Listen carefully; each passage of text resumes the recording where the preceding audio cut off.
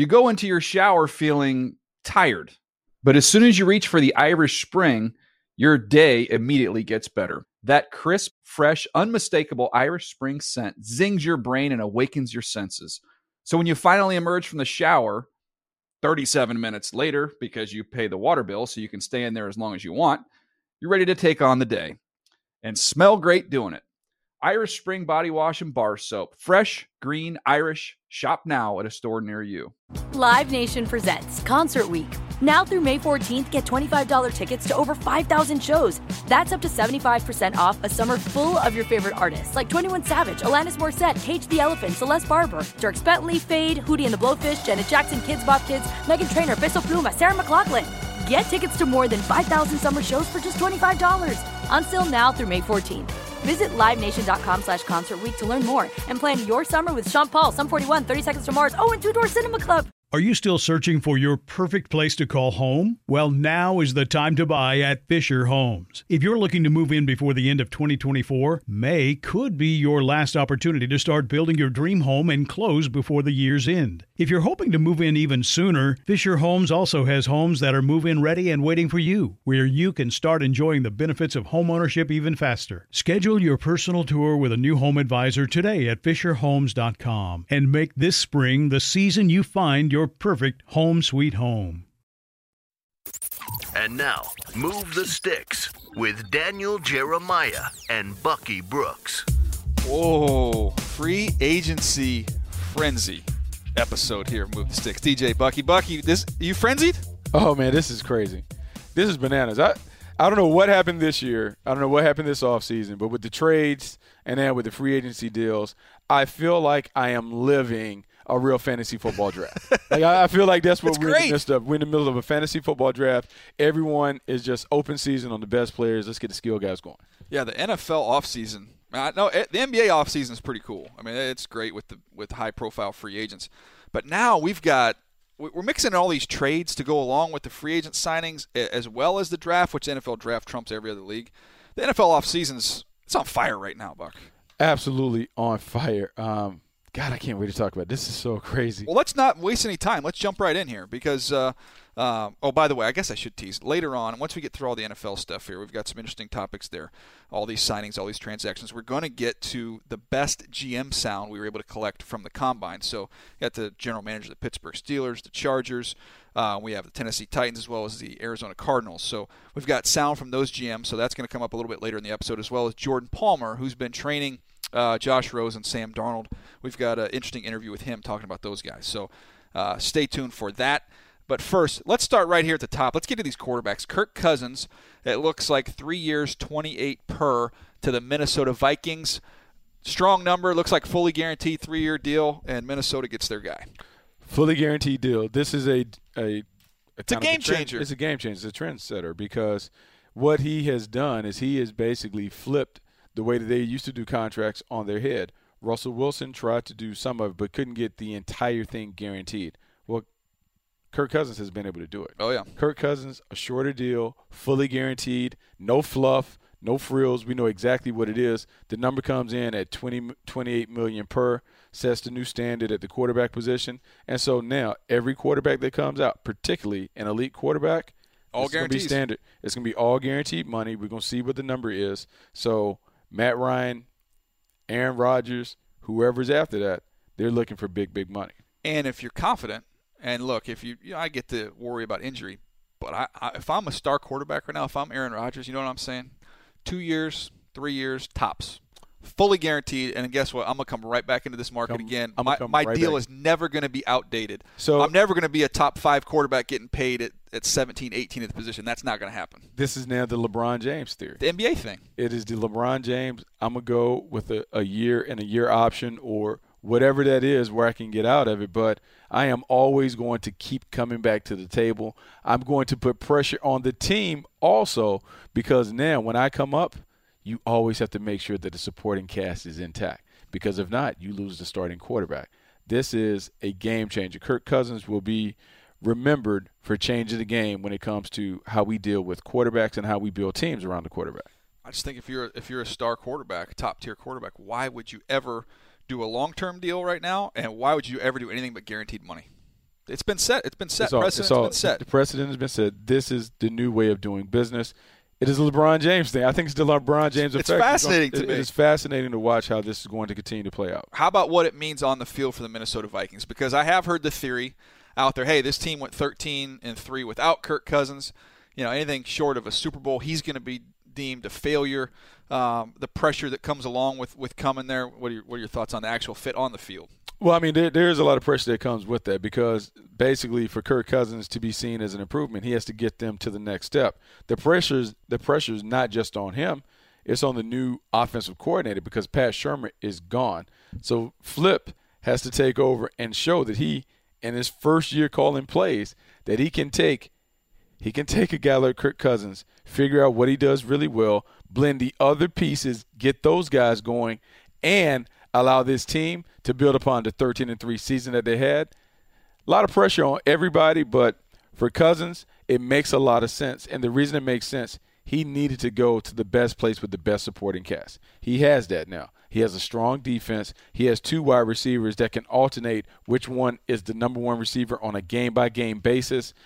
And he has a running game because Dalvin Cook is coming back. So all the things are there. So, yeah, the pressure is on Kirk Cousins, but he has a supporting cast that should allow him to be able to live up to those expectations. So here's my thoughts on it. And this, to me, again, goes back to the NBA and the comparison because the thought, and I've heard this out here a bunch, why would you go there? Even if you have success, even if you win a Super Bowl, they were winning big without you. Kirk doesn't get much credit. And all the pressure if you aren't successful. I'm sitting here going, is this the same? I'm not saying he's Kevin Durant, but this is the exact same conversation we have with Kevin Durant. At the end of the day, find the team with the most talent. You want to win. That you can go win with. Do you want to play with the best players? That'd be like saying, you know what, don't want to have the number 1 recruiting class this year because then they're going to expect me to win some games. Just get a bunch of 2-star kids. People. Go play with the best dudes. People respect winners. Part of the reason why we have anointed Tom Brady as the GOAT because he's always in that final game. Yeah. You want to give yourself the best chance to get to the final game. Whether you win it or lose it, that is what we're playing for. We're playing for rings and titles. And so for Kirk Cousins, he goes to the best team that gives him a shot to accomplish that goal. Because if he accomplishes that goal, that puts him in rarefied air. And if he's able to do it a couple of times, then that makes him viewed as one of the best to ever do it. Think about the reverence with which we speak about Eli Manning. His numbers say one thing, but he's a 2-time Super Bowl champion and a always 2-time Super Bowl MVP. Champion. You can only knock him so much because he's been able to accomplish that. For Kirk Cousins, that's the next step. That's what he has to be able to do, prove that he can elevate his team enough to get them to the Super Bowl. Yeah, I think it's a no-brainer. I mean, I don't get the whole expectations thing. Find the team that has the best chance to win, has the best players, in a supporting cast that's young.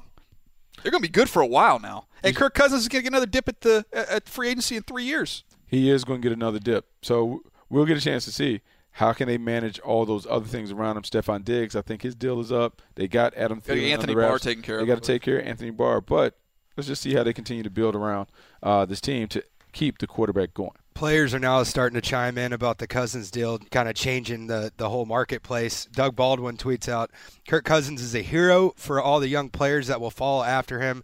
Now we need more players to bet on themselves until fully guaranteed contracts are the norm and not the exception. There you go. And this is something I talked to with another veteran player. He was off the record, Buck, that just said he was showing me or talking to me about his frustration, sharing his frustration, I should say, about the fact that none of these marquee quarterbacks had used this leverage that they have to get fully None guaranteed. of them. And he actually said he actually kind of forecasted this thing and said Kirk Cousins can change the whole game for us. He said, and it ticked him off that none of the other quarterbacks had done it. Oh no, because Kirk Cousins really took a lot on him. And I know, in some circles, he could be viewed as selfish because he kind of played it out or whatever. And that's part of the deal. When you're trying to be the revolutionary, you're going to take some hits. But he was willing to do it. And actually, he flipped the franchise tag and made it become a situation where he could do that. And I think if more players would really, really understand the franchise tag and their representatives will learn how to manipulate it, I think they also could change the narrative in the league and the way that they go about business. Kirk Cousins and his representation deserve a lot of credit for being pioneers when it came to the way they did business. And that's Mike Mack. That's Mike McCartney. Mike McCartney. Who's got a great reputation. He's a great dude. You get a chance in what we do and your scouts, you're always dealing with agents in terms of, free agents after the draft, even if you're on the scouting side or you're on the upper level dealing with free agents as they're coming in, veteran free agents. So you get a chance to know a lot of these agents. Mike is a really good guy, and he played this thing perfectly. So congratulations to him and Kirk Cousins. Now, the former quarterback there at Minnesota, Case Keenum, even before Kirk could land in Minnesota, Case Keenum agrees to a deal in Denver. That's something I kind of forecasted for a while. I think a lot of people had it.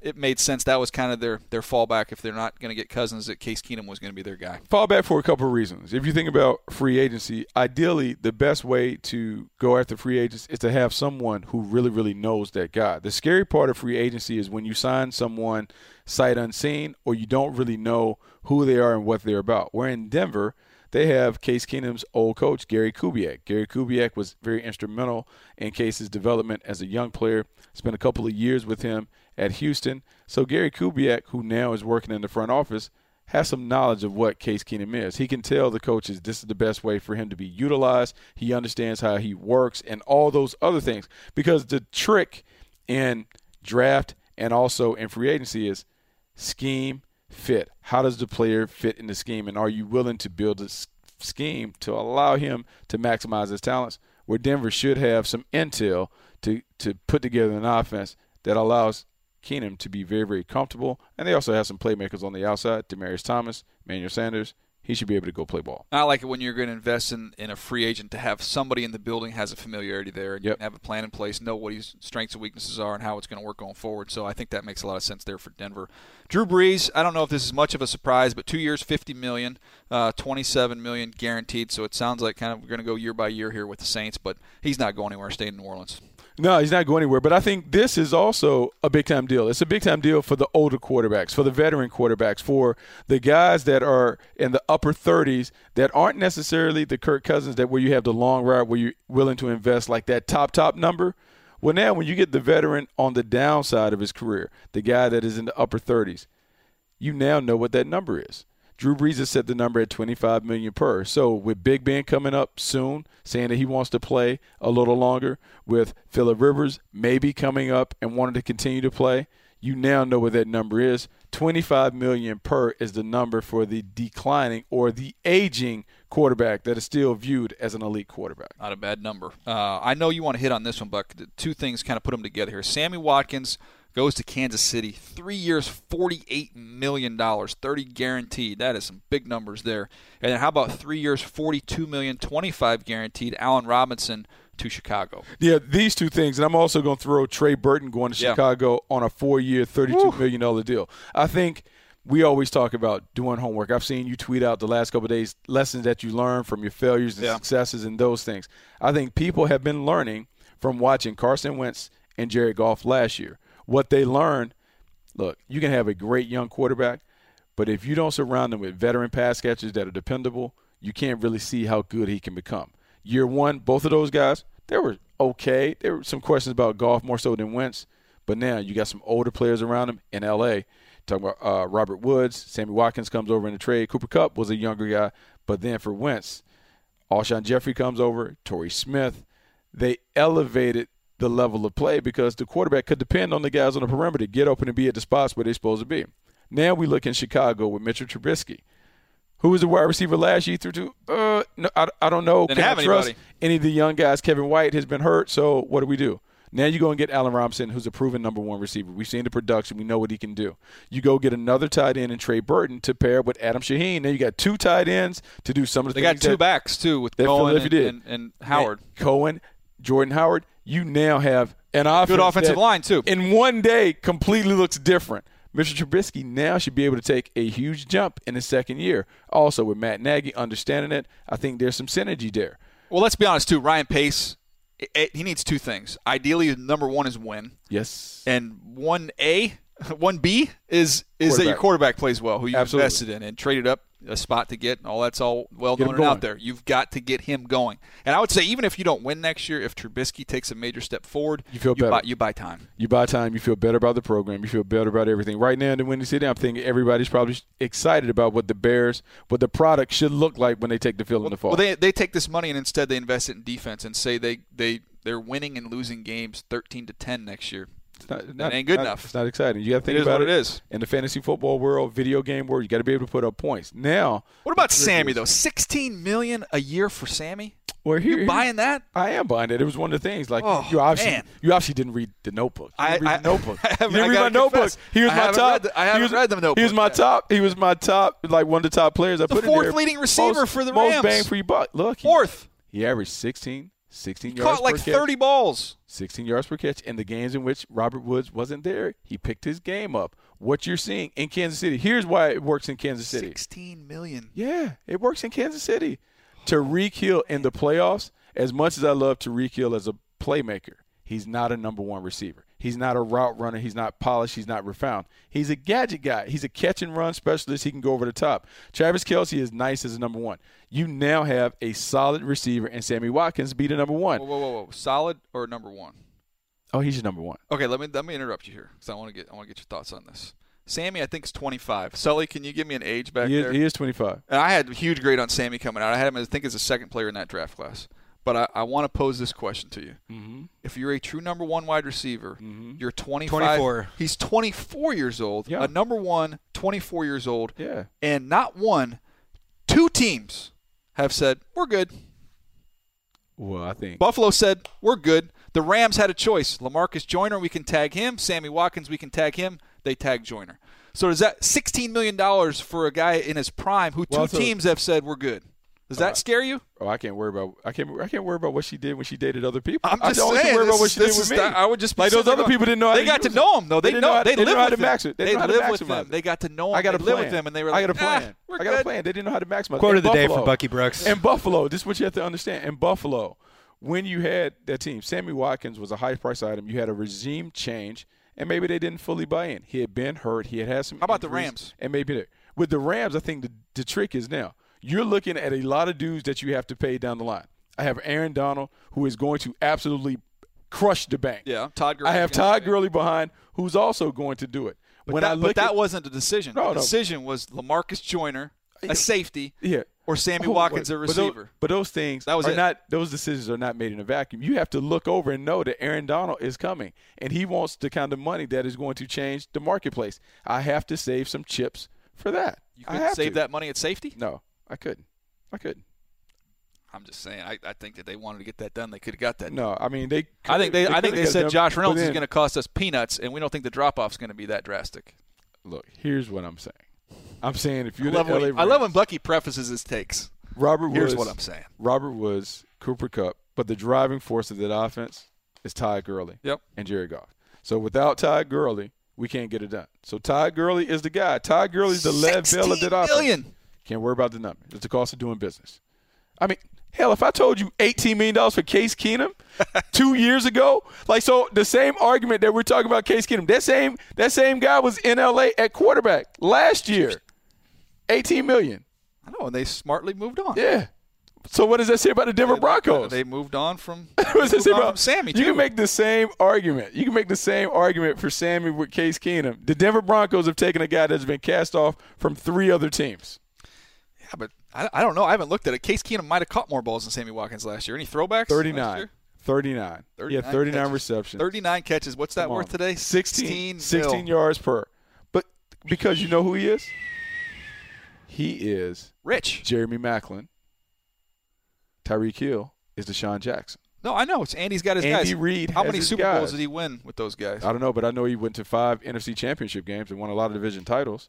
And Put my money if you're on going to the roll trenches. out the Ferrari, is it the Ferrari that I've heard Pat Mahomes referred to by Oh, Pat someone that Mahomes we is- know? no. Is You it didn't the hear- Ferrari? you didn't hear this? Is it the Lamborghini? You didn't hear this? Which one is No. He already got fitted for a jacket.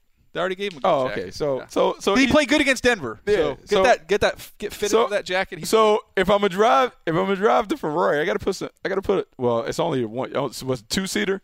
A Ferrari only has 2 seats. Does it have 4 seats? Can I get anybody back? Two things I've learned today.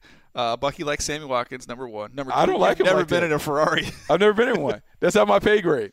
Can somebody please Photoshop Bucky as Magnum PI in that red Ferrari and send it to me, please? I just wanted to know because you got to have somebody. You got to have somebody in the passenger seat. I just wanted to know if I have 2 additional passenger seats behind me, because now I got Pat Mahomes, I got Sammy, and I got Tyreek and Kelsey back there. The question, I will say this, it's going to be fascinating. I do like Sammy Watkins a lot as a player. You gave him a big grade. I'd give him a big You grade. got to own the grade. I'm just saying. Own the grade. Stick with the grade. But here's the other You're not doing Twitter scouting. No, but here's the other deal. What's your favorite thing to do on quarterbacks? What's your comparison? We said trucks and trailers? No, but what's in this draft we have production? Mm-hmm. We have projection. Yeah. Right now, Sammy, I think, is a little bit more projection as a number one than he is production as a number one. Well, we got production. We got 25 career touchdowns. We got 25 touchdowns in 4 seasons. We have that's not number one. We got a career average of 16 yards per, which is huge. We have 1,000-yard season, which is tough. We're peanuts away from getting that second one. But those you're betting on the come is what I'm getting at. You're betting on what's to come, not what's been done in the past. It's a little bit. You got to be able to see ahead. Whatever. Come on. All right. He's a pretty girl with the glasses and the hair in the bun. Well, here's this. You got to let the hair out. This is going to take me perfectly. It's fantasy day. There's a bunch of other moves here. Haloti Ngata looks like to Philadelphia. Starla Tulele looks like to Buffalo. Albert Wilson, the receiver, goes to Miami to replace Jarvis Landry. Weston Richburg, good interior offensive lineman, can play center, both guards. He goes to San Francisco. Good move there. But this is what I want to get to here. Andrew Norwell, top guard on the market, goes to Jacksonville. 5 years, $66.5. That's $30 million guaranteed. I believe that makes him the highest paid guard in the league. The highest paid center in the league, I believe, is Linder, right? With Jacksonville paid last year. Jacksonville has invested a lot in the trenches, and when I mean a lot, I went and looked at this. This is a cool website, Spot Track. Have you looked at this thing? Yeah, I always go to it. It's great. That's where I get the numbers from. It's great. The numbers are fantastic. So this is off last year. I thought this was fascinating. Last year, Philly, 4th in the league in terms of the money they allocated to the offensive line and the percentage of the cap, which was 15.85%. On the defensive line, Philly was 5th in the money they allocated towards the cap on the defensive line. So offensive line 4th, defensive line 5th. Jacksonville. Now, Philly obviously won the whole thing. Jacksonville was right there. Jacksonville last year was 6th in O-line spending at 13.91% of their cap. D-line spending, numero uno. 25.76% of the cap they spent towards the defensive line. So, to me, when you look at the talented young teams in the AFC, the most talented young team in the AFC, I would say, is Jacksonville. Would you agree with me on that? Yep. Philadelphia, I think you make a strong case, the most talented team in the NFC, coming off of a Super Bowl. Both of them, look at the investment they're making up front. You know where they are in wide receivers? I believe it's 28th and 29th in the league in terms of their investment at that position. You know who's number one? Green Bay is like $10 million more than everybody else in the league at the wide receiver position. How's that working out? Hey, once again, I told you. All you got to do is read the notebook. Read the notebook. We talked about the wide receivers and investing in those. Okay, I got. But here's what we have. Here's what we have, though. Investing in the trenches. We've talked about it. Like, I mean, it's kind of crazy, but yeah. Oh, you know what? I'm gonna play to your strength because I know you watch all those shows, flipping houses. I love them. I'm a big fan. Yeah. So when you start with Chip the house, and Joanna Gaines. Yeah. When you start building a house, what do you start with? The foundation. The foundation. So we're talking about the trenches. Build it ground up. Yeah. Foundation. The hog mollies are the foundation. You got to go with the big guys. The big guys kind of set the table. $16 million for Sammy Watkins. I'm just saying. I just throwing it out. I mean, it's like what is that? Is that a window? I don't know. Like, is that a door? I don't know. A foundation. Hey, call Veach and those guys and figure out what they're doing. They feel like it's all about Pat Mahomes, so they're gonna throw it all over the yard. I do think though, with Bortles, getting back to that move there with Norwell, it's interesting. They let Allen Robinson at the receiver position walk out the door. Mm-hmm. But I think there's something to the fact of, hey, if we just continue to upgrade the offensive line, which was I think they led the league in rushing last year, you throw another piece up front. Guess what, Blake? When you do have to throw, you're going to see nothing but single high coverage. They don't want to throw. Doug Marrone last year said you're going to run the ball. Is zero pass attempts. It makes whatever you have at receiver, it makes playing quarterback so much easier. It does. When you're sitting there at 3rd and 1 and 3rd and 2 all game long, and you can go play action, you can boot him, you can do whatever you want with him. I think so. Some people look at it and say, okay, I know he didn't play last year, but that's a talented dude now, Allen Robinson. You let walk out. They took that money and they put it back in the offensive line, and I think in the long run that might end up even helping him more. Oh, I think it's going to help him a lot more. I think when you look at the way football is played, you have to be physical. You talk about the Philadelphia Eagles and then the Jacksonville Jaguars. You look at the teams that are traditionally there. They're able to run the football when they want to run it, and then they can stop people without having to blitz. And so that is your D-line and your O-line playing major roles. And so if you continue to build it like that and don't get caught up in playing fantasy football where we're going to throw it 50 times and put up all these numbers, you'll win games. And so that's what it comes down to. It's still a physical game. It's still a contact sport. These guys now can dictate the terms. And I think in Philly, they haven't even scratched the surface on what they could do offensively, because when they get the quarterback all the way back and they continue to upgrade and figure out who their running back is going to be, I think they have the ability to whoop you running or having Carson Wentz do it, and I think that's the scary thing. No question. All right, that was fun free agent frenzy discussion. How much is Sammy Watkins getting again? I believe it was $16 million. Oh, okay, that kind of upsets you a little bit. No, I actually I like Sammy. I'm happy. I'm happy for Sammy. You like him, you don't love him though. I like you used to love him. I love him coming out. I love him coming out. Wait, he's not my guy. Yeah. Oh, nice. The money drop. We got the money drop. Yeah. No, he was my guy. when he coming into the draft. Right. Now, since then, that same draft class, we've seen Mike Evans, we've seen Odell Beckham Jr., we've seen some dudes kind of move up a little bit. It took him a while. Now the LA situation is different because that was kind of on the move. He didn't get a full. He needs to get healthy too. I think he had ankle or little whatever. stuff. He's okay. Look, he'll be fine. I'm just busting your chops, but I do think I was a little bit surprised just how big the number was. Good for him. You can get it, go get it. I don't begrudge anybody their money. Well, here's when you really look at the market. There were only two dudes on the market. Yeah, it's Robinson and him. There were the two gems. Jarvis Landry was already gone. Yeah. So if you're a team in need of a wideout, and obviously Kansas City was in need of a wideout, they swapped out Albert Wilson. He got 3 for $24 in Miami. They brought in Sammy Watkins. Look, they do have a lot of skilled talent. Okay, so there let's talk about that. So if I was going to have to pay Albert Wilson $8 million a year, you know how many yards he had? He had 500. Okay. What's Sammy have? 500. What's Sammy He have? gives you 500. What's Sammy have 500. last year? Sully? But my man had 60 catches. He had 500. What was what? How many yards? He had him on did Sammy have 39. last year? He had I got you. 39, but that's the going rate. Let's see. Sammy, so he had was- 500. What's Sammy have? 600? But my man had almost double the catches. $8 million more a year for those. 593. Yeah. 593. That's 600. Round up. 593. That's $8 million That's bucks for that round extra. up. You gotta $8 million round bucks up. for that extra 100 yards. You got to round up. You're not rounding up. Hey, let's get to these GM interviews. We got some sound from the GMs that we chatted with at the Combine. Let's roll those back. Here with Vice President and General Manager of the Pittsburgh Steelers, Kevin Colbert. You have a quarterback, Ben Roethlisberger, who has played at a high level for a long time, but he's a little older. As a front office executive, how do you balance making sure he has what he needs to be successful while also looking towards the future and maybe finding a successor at the position? Yeah, I mean, the quarterback, as you well know, is the most important position, and we've been very fortunate for the good majority of my time in Pittsburgh to have a franchise quarterback, a quarterback that's going to be a Hall of Famer. But you have to always be secure in the franchise as you move forward. As you look at successful franchises, when they've stayed up here, they've been good at the quarterback position. So that challenge is always there. Do you add a player of another position, or you add a quarterback because your quarterback maybe has 3, 4, 5 years left? That's something we're always measuring. We always try to add a young one in the mix. A few years ago, we added Landry Jones, and he's turned into a nice number 2. Last year, we added Joshua Dobbs into the mix, and Josh made progress in the preseason. He didn't get to play. Fortunately, he didn't get to play during the season, but he'll continue to develop. So we always want to have someone, a younger player, in the position to continue to develop. And if the need arises, then hopefully they'll be ready. But we're never going to be adverse to adding to that position. Another position you guys have been successful at drafting, wide receivers.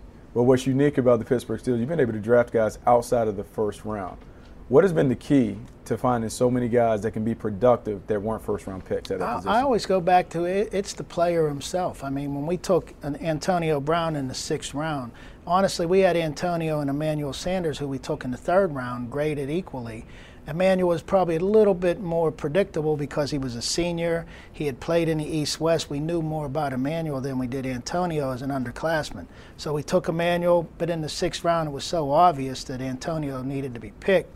We took him, and when he came in, he just exceeded every expectation we could have had for him because of the way he worked and because of the way he wanted to be great. All right, excited to be joined by Chargers General Manager Tom Telesco. Tom, look, this is now you've got some experience in this role, like heading into year 6. Did last year, because of the move of the franchise, did it almost feel like a new beginning, even year 5 last year? Yes, I mean, last year was a unique 12 months, and I tell you what, it really brought our organization closer together. It was, we went through moving families, moving our building, moving players. It was a lot of work. The support staff did a tremendous job. Like, everybody had their roles in different departments as far as getting our team moved up there. And we all kind of, hate to say it, but we put our families on the back burner, and we get the team going, get our families ready. But by the time the players came in for training camp, it was seamless. And some things that we thought may be a distraction never worked out like that. And it was really the organization really getting together and doing that all together. I know everybody's always talking about the quarterback and Phillip Rivers and how much longer does he want to do this. But just from an enthusiasm standpoint and an excitement for what he does, is this the same Phillip Rivers that you've always known? The same one since I've arrived there. He comes in every day with passion, preparation, loves being around the guys. I mean, he's a coach's son, acts like it, loves the game. And that's the thing. And how long he plays, it's up to him. He's playing at a high level. He loves being around the players. Every day he's got that excitement. And our guys feed off that, especially the young players. When they see how hard our quarterback works and how long he's been in the league, how much he prepares, their first thought is, I have to work as hard as he does. Look, he's our best player. Here with John Robinson, general manager of the Tennessee Titans. John, you went through a head coaching search for the first time in your tenure. I think it's important to know, what core traits do you look for in the leader of a franchise? Yeah, definitely his leadership skills, a tough-minded approach to the game, a coach with a team-first attitude who's going to try to put all the players in the best position to maximize their skill sets. We talked to 3 really good candidates, and Mike Vrabel, Coach Vrabes, he stood out of the 3 candidates and was just the right fit for our football team.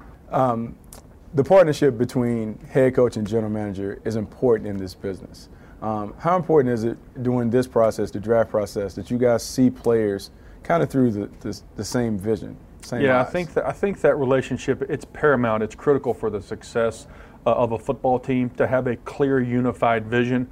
Not that we're going to agree on every player, but players that we see a little bit differently, we watch together and come to a consensus. Come to a spot where we feel good about the players fit for our football team and when we're going to acquire them.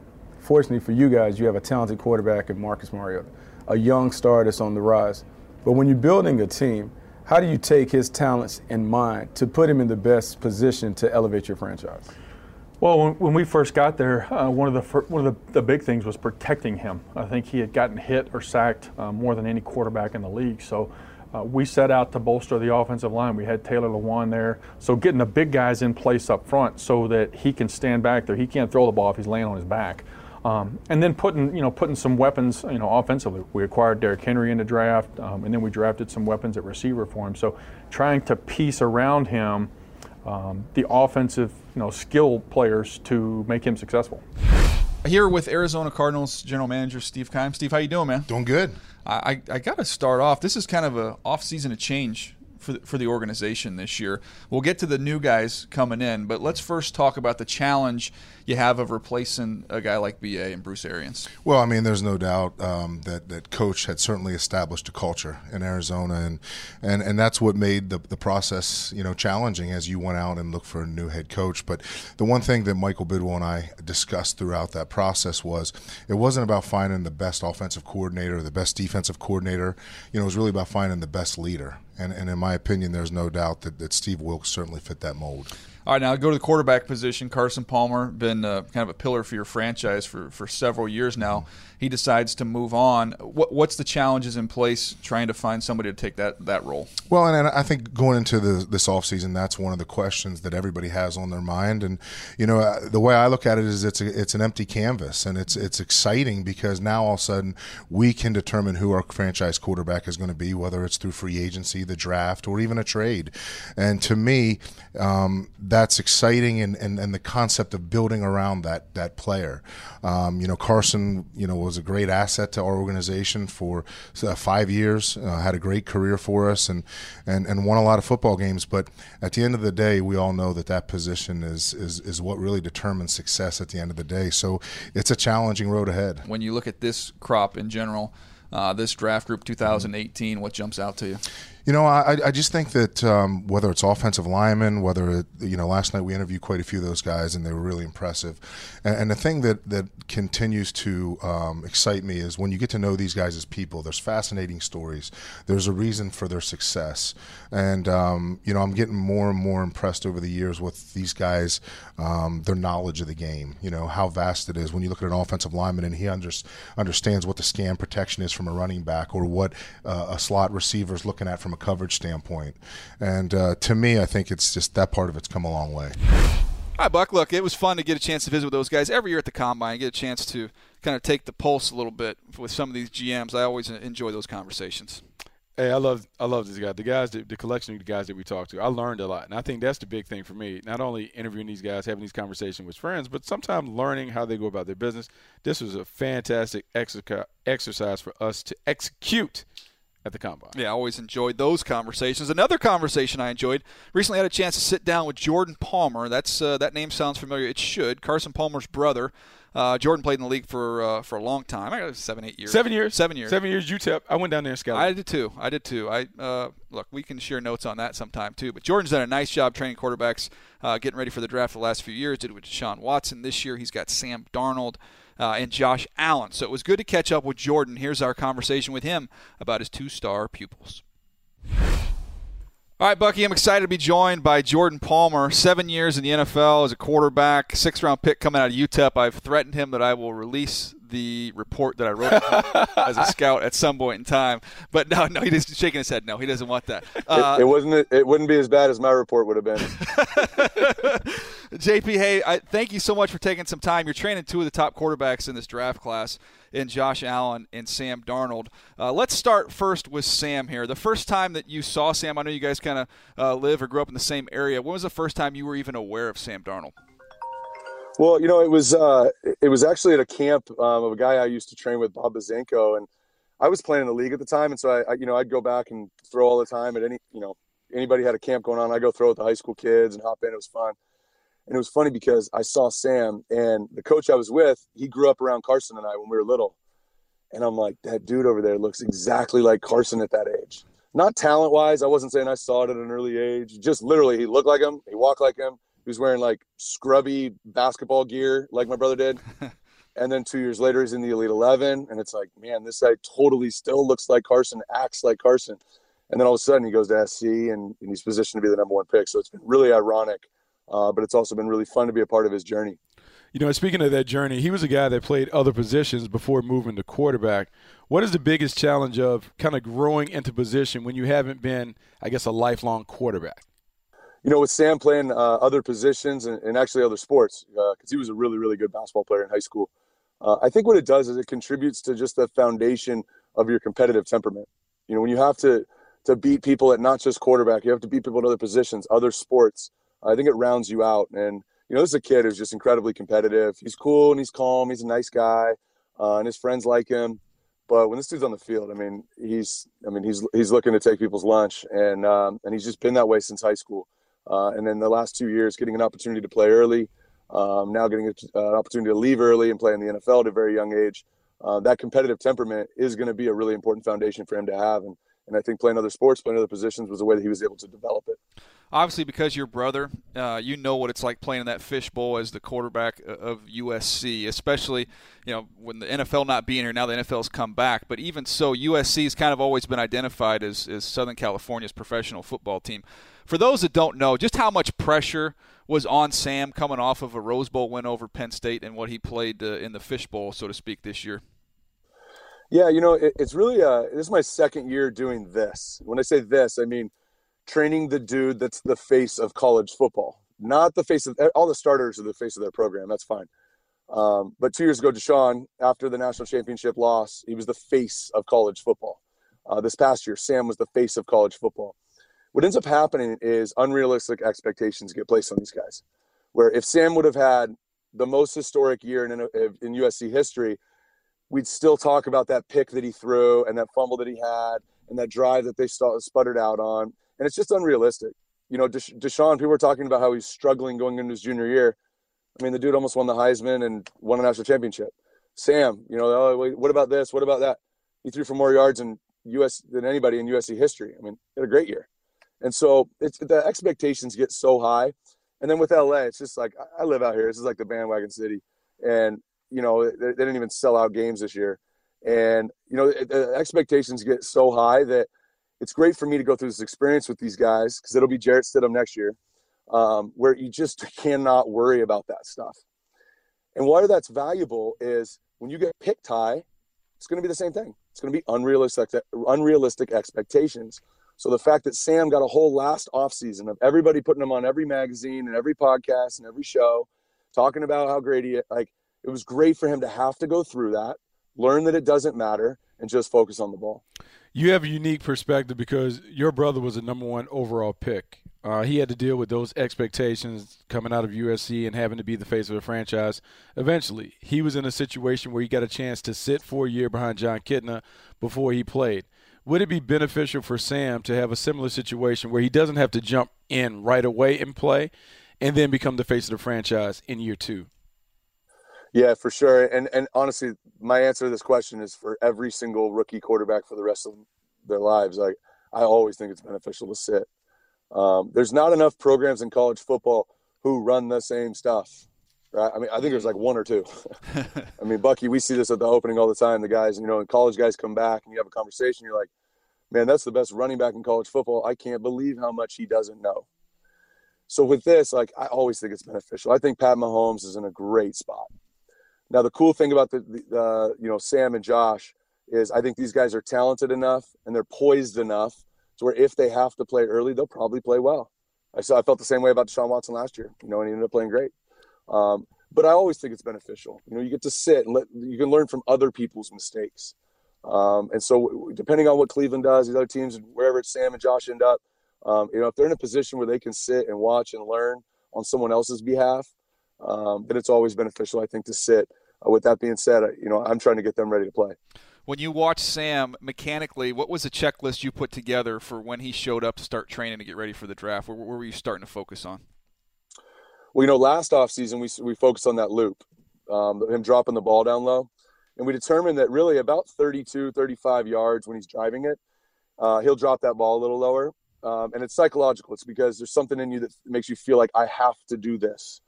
And we were able to be able to figure out a way for him to not have to worry about that. So that loop got a little smaller last offseason. I also talked to enough teams and enough experts like Trent Dilfer where it doesn't bother anybody. This offseason, because he made so many off-schedule throws, he would have a tendency to get hunched in his shoulders. And that may not seem like a big deal, but when you get hunched in your shoulders, you end up not using your pec muscles. So when you go to throw, you end up not recruiting all those chest muscles, which means you're going to be throwing with more of your arm than you need to. And so by relaxing his traps and working on his posture, he's been able to recruit the muscles on the front half of his body, which means he's using less of his arm. So that was one. The other thing is just the footwork. You know, they did a lot of different drops at SC, but they were pretty casual. He was able to be pretty casual because he had a lot of linemen hurt. You know, he had to move around a lot. When you do that, you end up getting pretty inconsistent with your drops, which is, David, something we've talked about. And so going through that process, those two things is what we've been hammering. And I'm excited on the 21st for everyone to kind of see that. You know, what do you really want to show scouts and evaluators when you have an opportunity to show them off at Pro Day? What would you like scouts to walk away with the impression of Sam Darnold?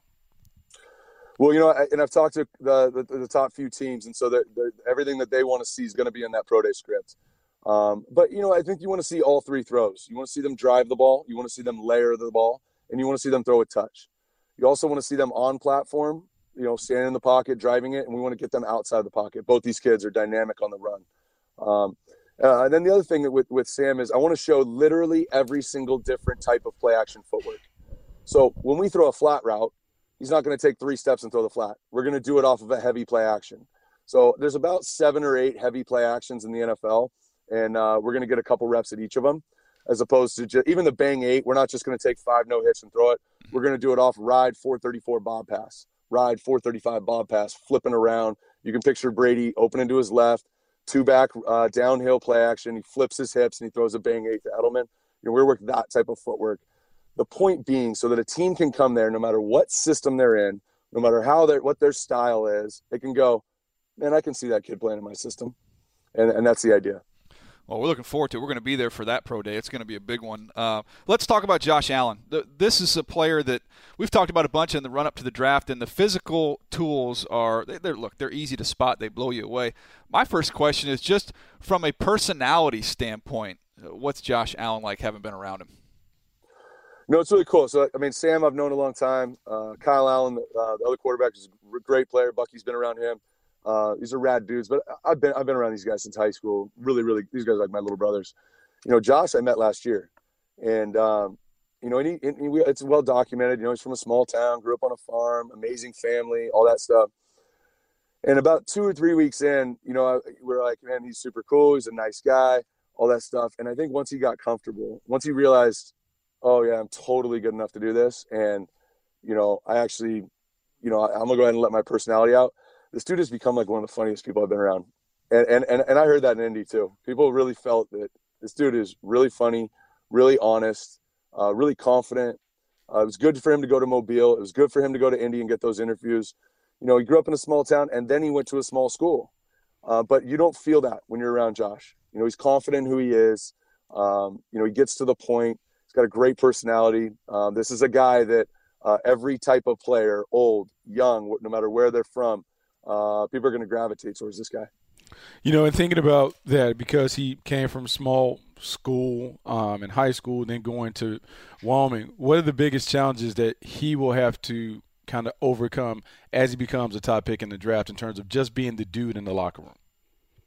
Yeah, I think every young guy go through an evolution, and I always put this statement out there to those guys, and I ingrain this in their head.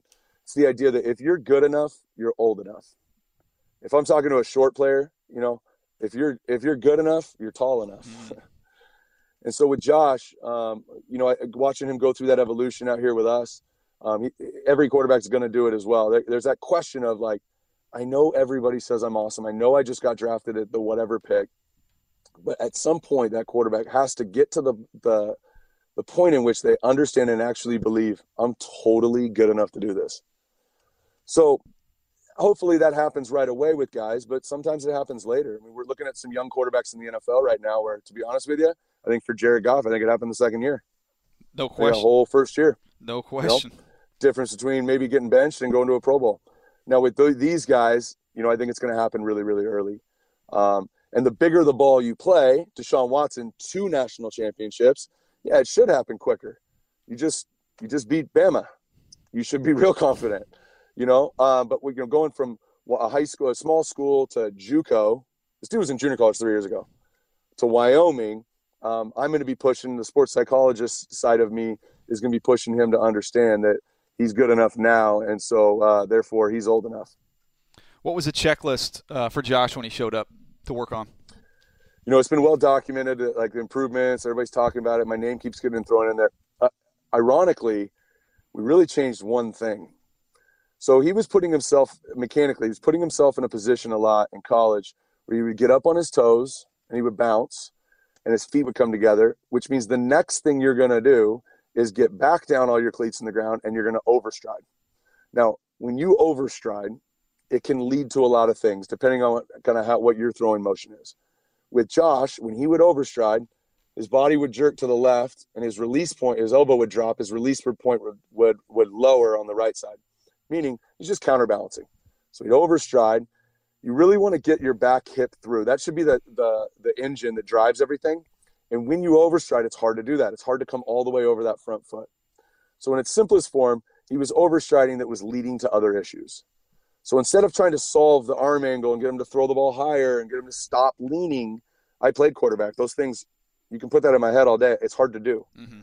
But by changing the base, widening his base, making it, every time he goes up on his toes, I want that to feel terrible. By kind of re-engineering that, now he has a really short front stride. He gets over it every time. And literally, and I told you this, Daniel, when he misses, just look at the overstride. Guarantee if he misses, it's an overstride. Well, hopefully on his pro day, I think he's going to miss 3 or 4 throws out of 70, which is amazing on his pro day. It's just getting really clean. He's very, very comfortable with it. And this dude has so much juice. It's crazy. It's well documented. But now he's just in complete control of it. You mentioned the juice. I got to ask you this. I'm playing conspiracy theorist here. As somebody as a weenie arm quarterback like I was, I always try to cheat my drop, especially it was 5. It was a quick 5. I got about 4 yards. I just try and get it up. And then when I watched Josh, especially when I went back and slowed it down, I was like, this dude has so much arm, and he wanted to show it off a little bit. So he slow played the drop a little bit, and that he snaps the ball, so the receiver takes off. It was like count 1, count 2. Then he began his drop. So when he got to the top of his drop, he could really show it off. Was that a plan, or was that just somebody just has a big arm and just improvising on the fly there? Yeah, I mean, we put the whole we make sure there's 3 throws each, right? Yep. And so even on the pro day, there's throws and then there's big boy throws, and not the type of thrower, but like there's routes, like a slant, a curl. Like I'm not going to show you how strong my arm is on a curl. I want the dude to catch it. And there's not that many opportunities for a quarterback to really show things off at the combine, to be honest with you. And so, but on the deep ball, if you do it the way that we did it, which is, just get the first one out there, pause a little bit on the second one and drive it, and then, let it loose on the third one. Same thing on the post corner. If you remember Blake Bortles a couple years ago. Yep. Really, really late on his last post corner, drove it on the sideline, and Mayock and everybody is like, that's a big arm right there. Just manufactured, right? And so on the pro day, it's cool because it's an opportunity to do those. We're going to have a couple big boy throws on the 23rd. Everyone talks about how talented he is, like a rare talent, arm talent, physically. He can do all the things in terms of running around. How hard is it to get someone to rein that in, to kind of play disciplined football? Because the biggest challenge all scouts will have in evaluating him, his inconsistency. How can you get him to be a more disciplined player from the pocket with all the talents and tools that he has? Well, honestly, I think the overstride thing, the inconsistencies on accuracy, there's 2 sides of that, not just with Josh, with anybody. There's the quarterback, is he missing? And then there's the other side of it, Bucky, the wide receiver side. And he can't say these things. I've watched every snap. I think one of the things that they had a hard time with is they didn't create a lot of separation, and they had a lot of different route depths. And so you got to wait. And when you got a lot of confidence in your arm talent, you're going to wait and see it open and throw it.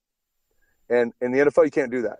Right? In my opinion, that's the difference between Cam and where Cam could be if you develop more anticipation. There's a couple guys in the league that do that. They want to wait and see it open and rip it in there. And that'll be the evolution for Josh, but I think he'll be in a position in the NFL with the route discipline that's there, the trust in the guys, having an X who always can separate on a couple of routes. I think that inconsistencies are going to narrow down big time based off of his mechanics and what he's able to do when he's really consistent with that short front stride. He's just in complete control of it when he does that. It's on him now. And then on the other side of it, the receivers, I think he's going to take a big jump when he goes to the league because there's a lot of stuff that's hard to evaluate. He's like Mahomes last year. It's kind of hard to evaluate. There's a couple things that are just unbelievable, and then you want that to be better. So you try and research and figure out why was it that way.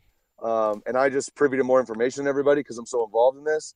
But I really don't see it being an issue in the future. I think he's going to be a much better pro. And Bucky, we talked about this last year with Deshaun. He's going to be a much better pro because he'll have more. He's so smart. He'll have more answers at the line of scrimmage than he did at Clemson. I think the same thing out of these 2 guys. This is the last one from me here, JP. Let's go best case scenario. Josh Allen, best case scenario. We're looking back 5 years from now. Where is Josh Allen, and what does he look like on an NFL field? It's hard. I don't really have a comp for him.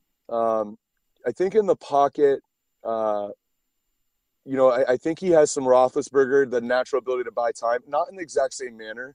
Because Ben, I played against, I was on the other sideline 4 years versus Ben, and every time it was third down, it was like, oh, here we go again.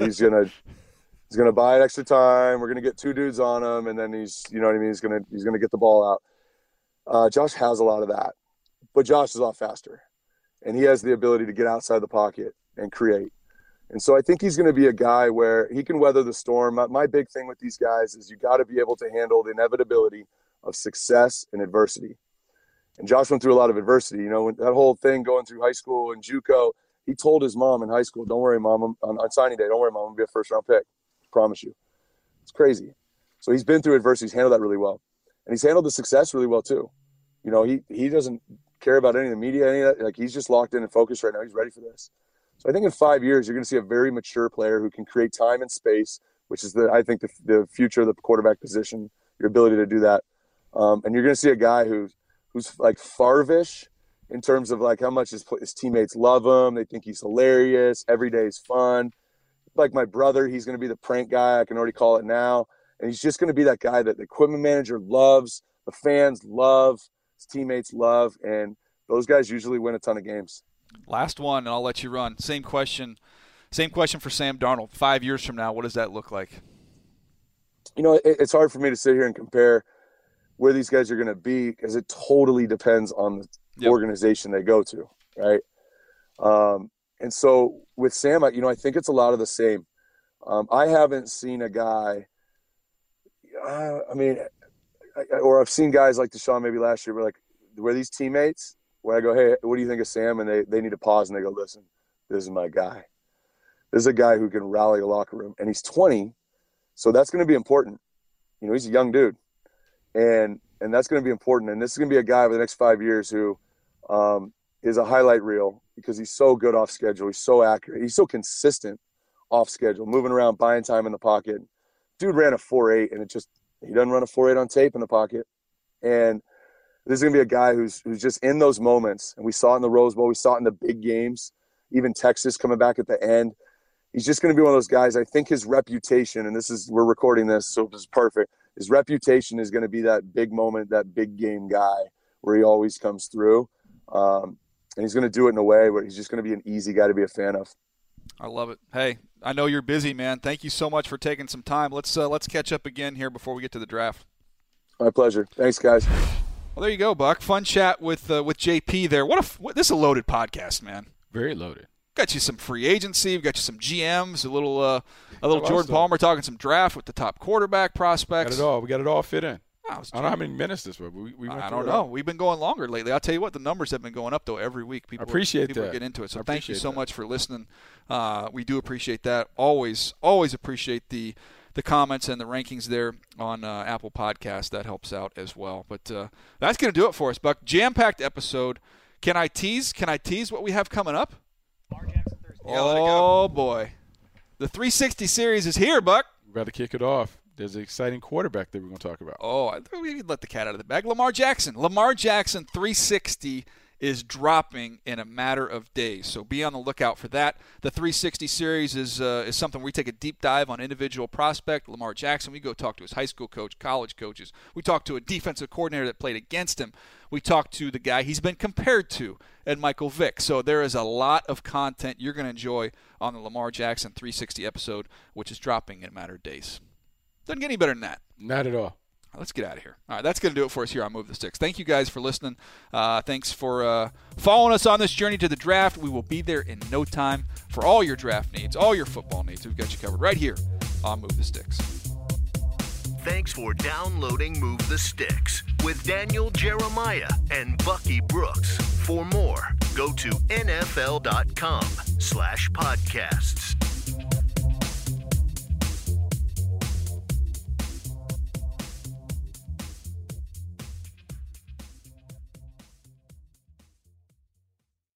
You go into your shower feeling tired, but as soon as you reach for the Irish Spring, your day immediately gets better. That crisp, fresh, unmistakable Irish Spring scent zings your brain and awakens your senses. So when you finally emerge from the shower, 37 minutes later, because you pay the water bill so you can stay in there as long as you want, you're ready to take on the day and smell great doing it. Irish Spring Body Wash and Bar Soap. Fresh, green, Irish. Shop now at a store near you. Live Nation presents Concert Week. Now through May 14th, get $25 tickets to over 5,000 shows. That's up to 75% off a summer full of your favorite artists like 21 Savage, Alanis Morissette, Cage the Elephant, Celeste Barber, Dierks Bentley, Fade, Hootie and the Blowfish, Janet Jackson, Kids Bop Kids, Meghan Trainor, Peso Pluma, Sarah McLachlan. Get tickets to more than 5,000 summer shows for just $25. Until now through May 14th. Visit LiveNation.com/Concert Week to learn more and plan your summer with Sean Paul, Sum 41, 30 Seconds to Mars, and Two Door Cinema Club. Are you still searching for your perfect place to call home? Well, now is the time to buy at Fisher Homes. If you're looking to move in before the end of 2024, May could be your last opportunity to start building your dream home and close before the year's end. If you're hoping to move in even sooner, Fisher Homes also has homes that are move-in ready and waiting for you, where you can start enjoying the benefits of homeownership even faster. Schedule your personal tour with a new home advisor today at FisherHomes.com and make this spring the season you find your perfect home sweet home.